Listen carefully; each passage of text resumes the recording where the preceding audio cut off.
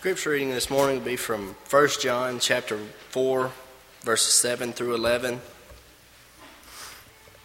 It's 1 John 4, verse 7 through 11. Pew Bibles, that's page 1084. Beloved, let us love one another, for love is from God, and everyone who loves is born of God and knows God. The one who does not love does not know God, for God is love. By this the love of God was manifested in us, that God has sent his only begotten Son into the world, so that we might live through him. In this is love, not that we loved God, but that he loved us and sent his Son to be the propitiation for our sins. Beloved, if God so loved us, we also ought to love one another.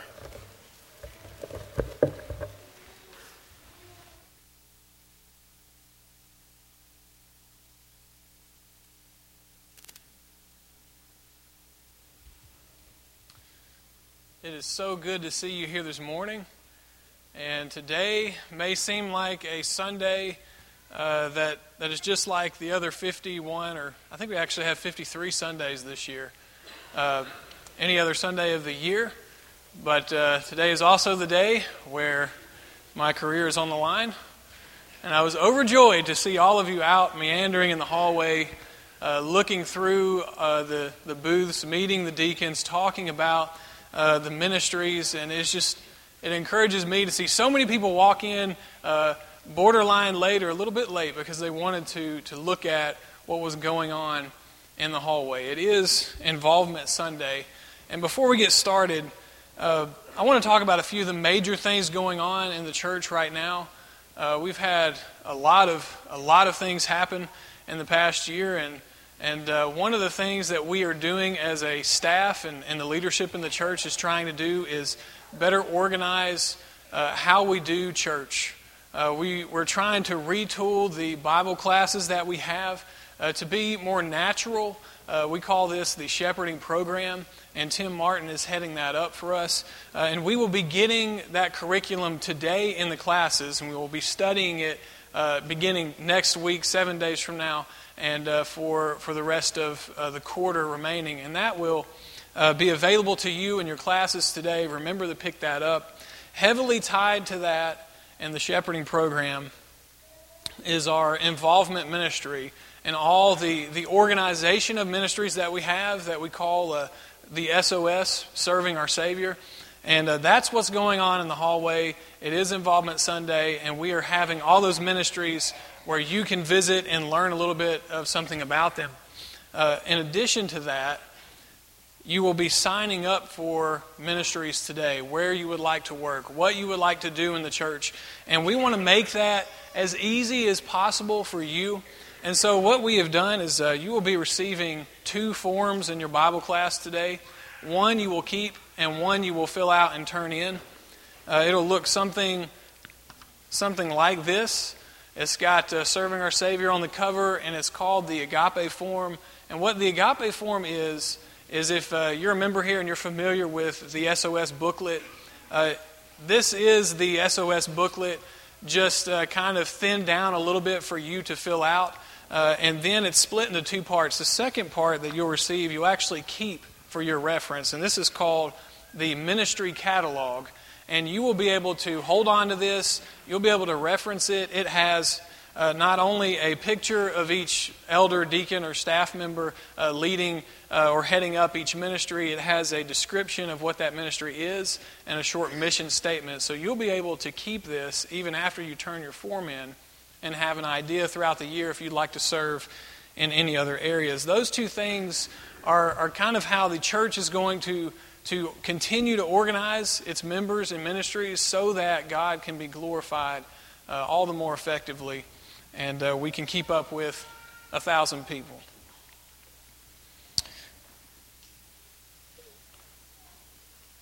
You may have taken a sociology class. You may have taken a class where you studied psychology or physiology or something like that, the nature of human beings. And if you have, chances are you have learned about a girl named Jeannie. Jeannie was born in 1958 in California. She was discovered by a social worker in California about 1970 when her mother brought her to a welfare office seeking benefits for the blind. At the time, the social worker thought that Jeannie was about 6 or 7 years old because she only weighed about 56, 57 pounds. And then her mother told her that the girl was actually 13 years old. And the lady immediately called, the worker immediately called protective services and the proper authorities. Authorities discovered that Jeannie had been socially isolated for the first 12 to 13 years of her life. Parents kept her in a room in her house. She spent most of the time strapped to a bedside toilet and wearing diapers. And when she wasn't in that contraption, she was bound in a sleeping bag and put inside of a cradle and covered up with a piece of metal.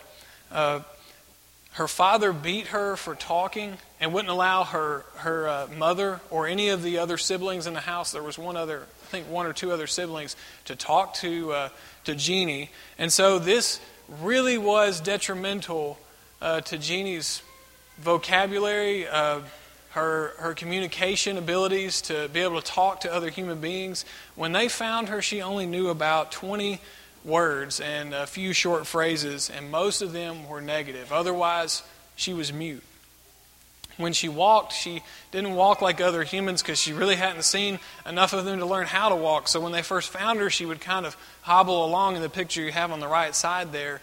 She would kind of do what they called a bunny walk. She would have her hands out in front, kind of like claws or paws of an animal, because nobody had taught her how to walk. And once found, Jeannie gathered interest from a lot of scientists and psychologists and people in social research because they were trying to observe her and prove or learn about how human beings learn the ability to communicate. What separates us from animals? The ability to communicate. And I'm talking from a scientific perspective here. This was their thinking. So they wanted to know, how are we going to learn from Jeannie on this, and also, can we nurse her back to health? She spent a lot of time in foster homes. After a few months, she had learned a few new words, and they had taught her to dress herself. She would communicate with some familiar people that she saw on a regular basis. And a lot of people had affection for her. They would drop off toys and plastic objects because that's what she liked, and they would leave them for her and try to get connected with her. All in all, she had a really difficult time talking to other humans. She'd mostly communicate in nonverbal skills because that was all she had done for over a decade. She's eventually housed by the state, and she's still alive today. Jeannie is her name to protect her real identity. One thing is clear from Jeannie's life. In addition to the injustice, to the cruelty that was done to her, she was unable to learn as a human being because her sources for learning were cut off. They weren't available. As individuals, we cannot teach ourselves much at all. We receive teaching, behavior, language, and emotion from something or someone other than ourselves. Everything we have, we receive from a source other than ourselves. We get it from somewhere. That may have been proven in the 1970s with Jeannie and many other scientific experiments, but it's been known that that was the case all along, and it's evident in God's Word. It's the same with the concept of service. We learn it from somewhere. We do it for a reason. Where do we learn service? Why do we serve in the first place? Service is one of the most prevalent, yet one of the most misunderstood concepts in Christianity, I think. How do we misunderstand service? We misunderstand service, or we mislearn service, when we misunderstand or mislearn God Himself. This morning, one, I want to look at a few wrong sources of why we serve in the church. Two, I want to examine God's Word, and I want us to see what the Bible has to say about service. And then three, I want to determine the right and the only source of service as mentioned in God's Word. Just like drinking water, our behavior in the church must spring from a source, somewhere else, somewhere other than ourselves. You wouldn't go out into the toilet in the bathrooms right now and grab you a drink of water. You wouldn't go out to the creek or find a mud puddle in a construction site parking lot and try to get you a glass of water. Why not? Because we want to drink something like that we put in ourselves from a pure source. We want it to have a pure origin, and we want to know where it's been. It's the same with service. Service can either come from a pure motive or a contaminated motive. It can either come from God or from self. Let's look at Joe. Joe didn't grow up in the church. He came to Christ later in his adulthood, and he loved spending time with his church friends. He was constantly busy at church because, well, that's just how the church that he went to was, always in a flurry of activity. And he didn't know anything else to do but serve, because that's all anyone did around him. Well, soon things at that congregation began to cool off. Things got a little bit slower.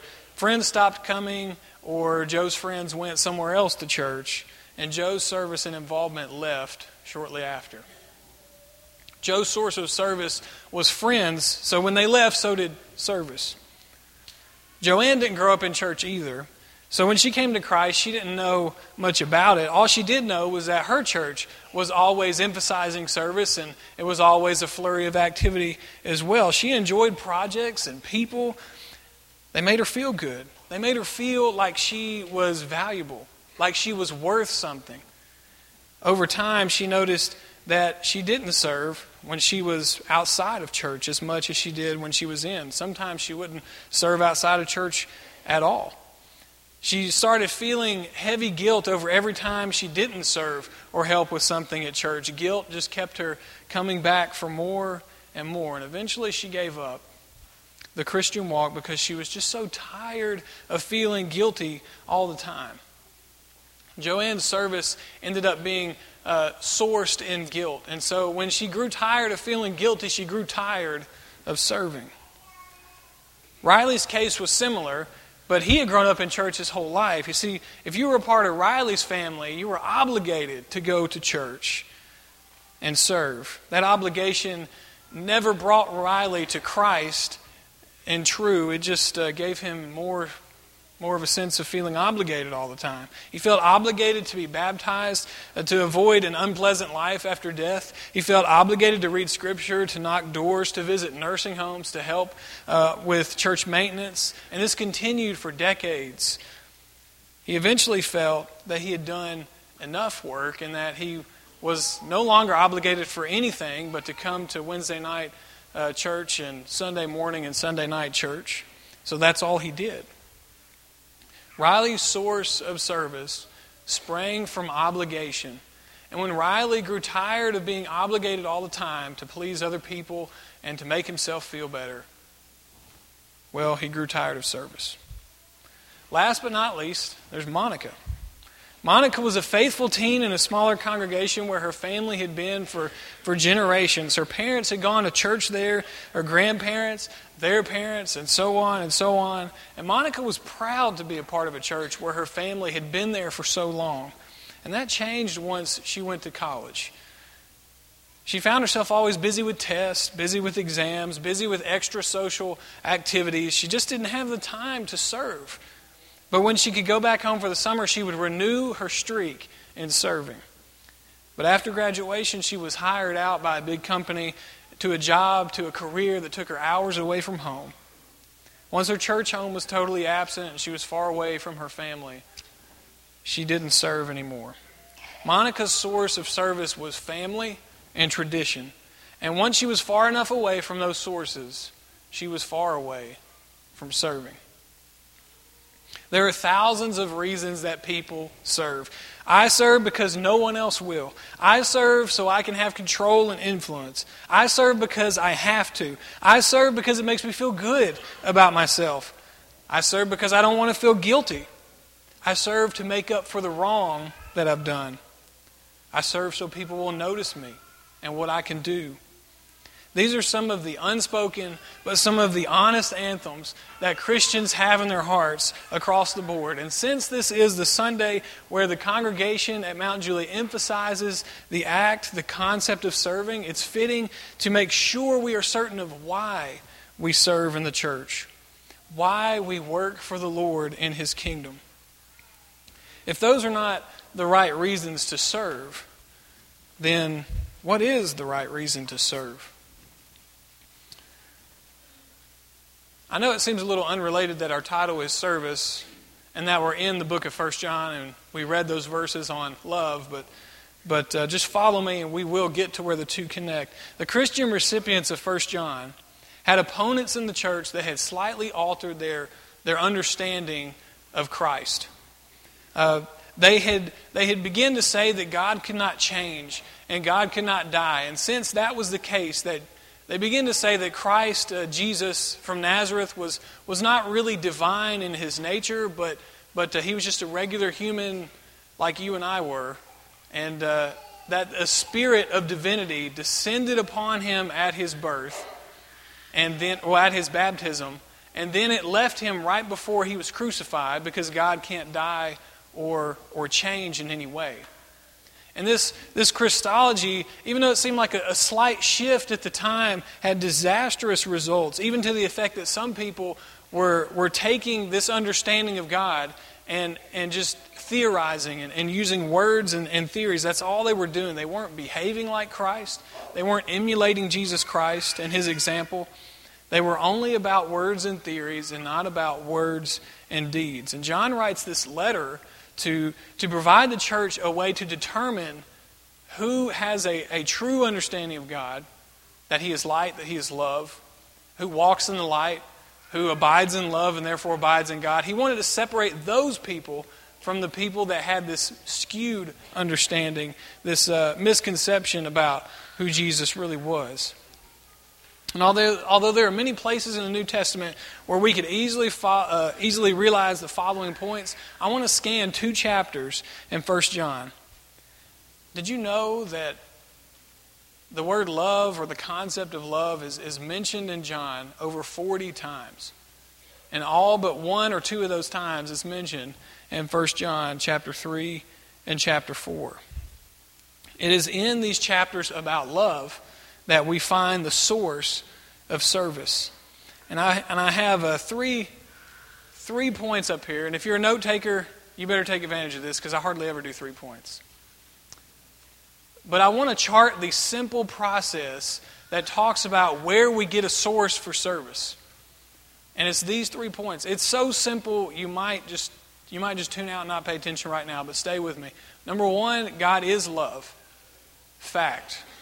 Number 2, God gave us love.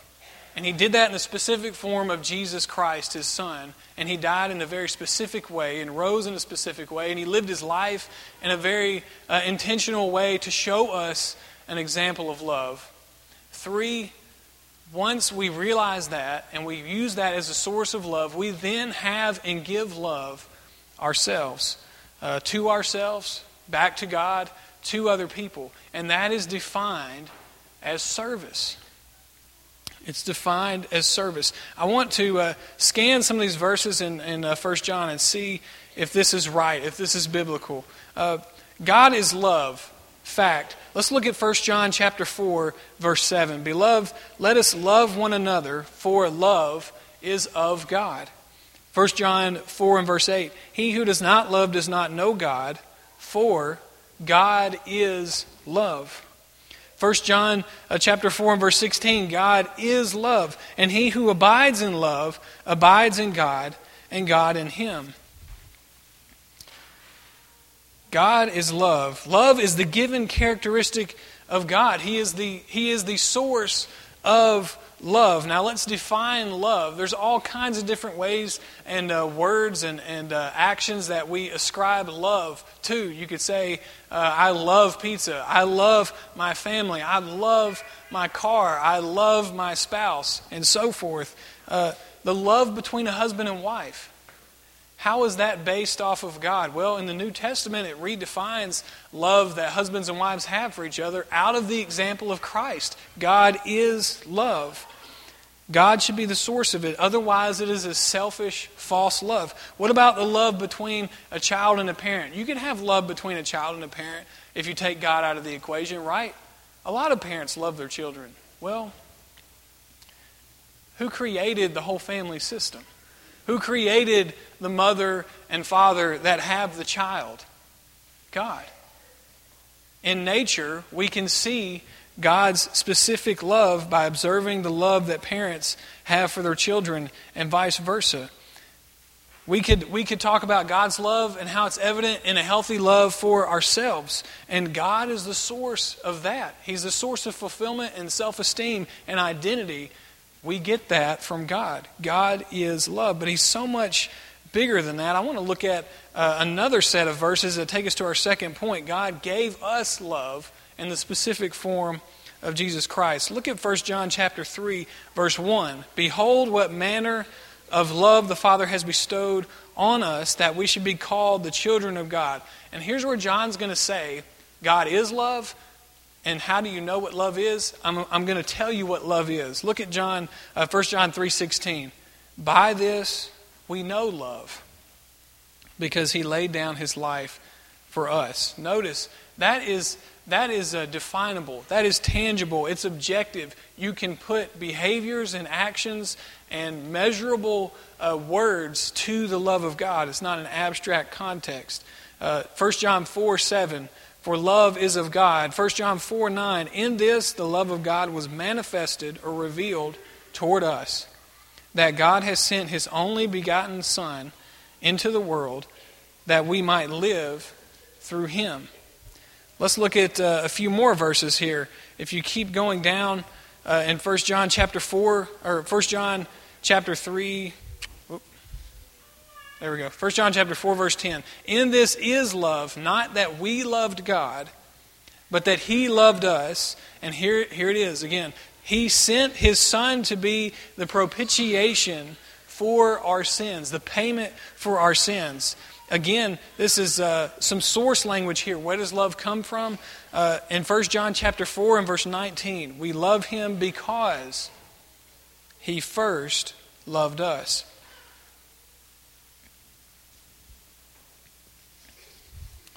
God gave us a specific love revealed in the person that we know as Jesus Christ, the Son of God.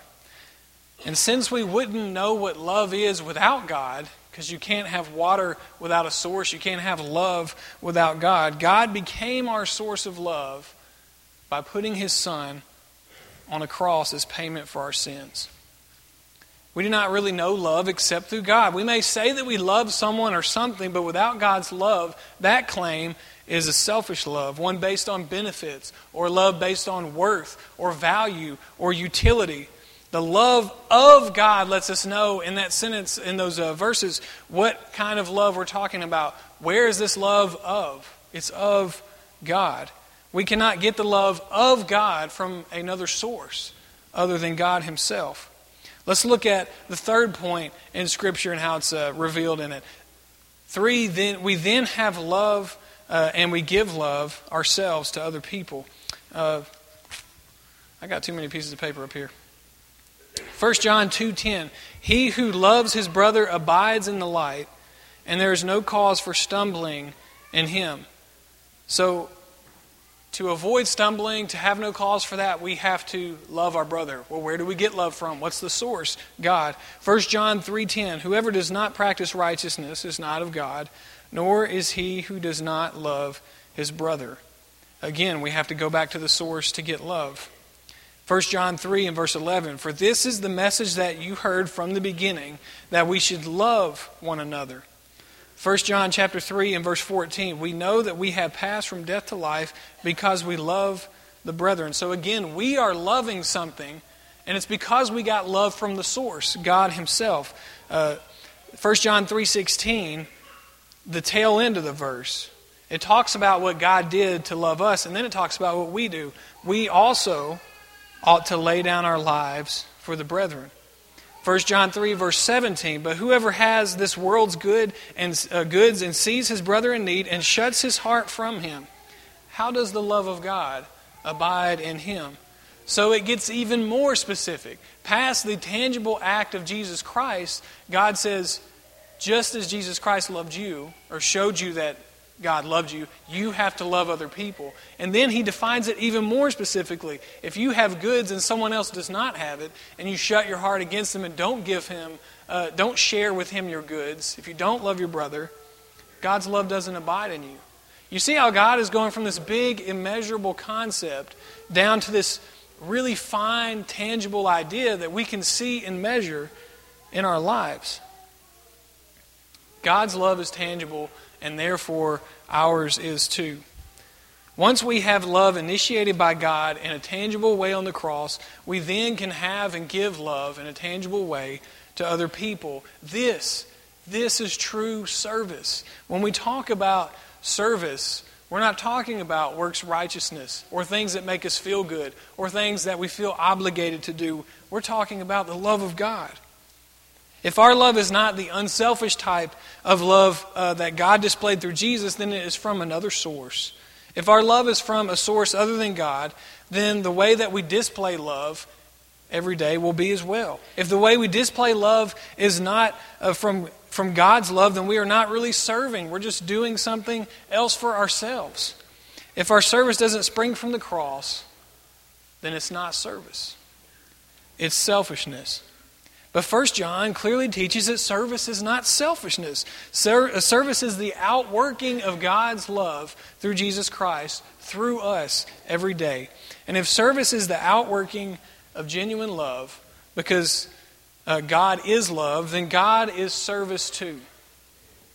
If service is the outworking of genuine love, and God is love, then God is service too. Take your Bible and scan with me here these verses again, and I want to put a different word in here. I want to put the word service in the place of love.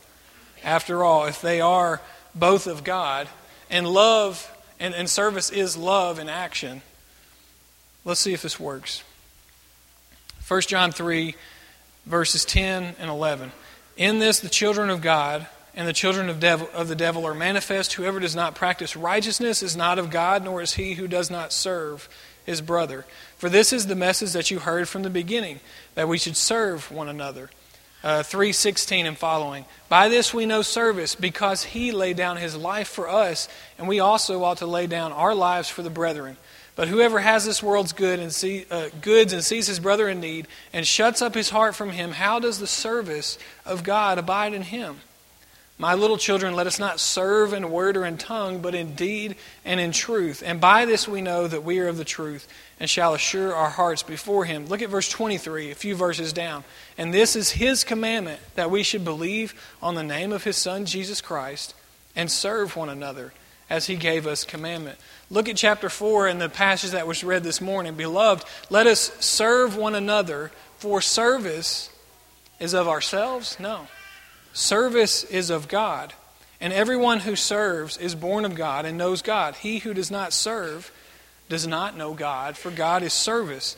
In this, the service of God was manifested toward us, that God has sent his only begotten Son into the world, that we might live through him. In this is service, not that we serve God, but that he served us and sent his Son to be the propitiation for our sins. Beloved, if God so served us, we also ought to serve one another. Look at verse 19 in chapter 4. We serve him because he first served us. Look at verse 21. And this is the commandment we have from him, that he who serves God must serve his brother also. Do we have an obligation as Christians to serve one another? Yes, because it is a command from God. Should we feel godly sorrow when we neglect to serve others? Yes, because when we neglect serving others, we refuse ourselves to be conformed to the image of God. But, service is the natural outworking of love we receive from God. Obligation is too cold a word to describe service done in tangible acts to Christ. Guilt is too weak of a concept to describe the detrimental effects we will experience when we pass on serving others in God's name.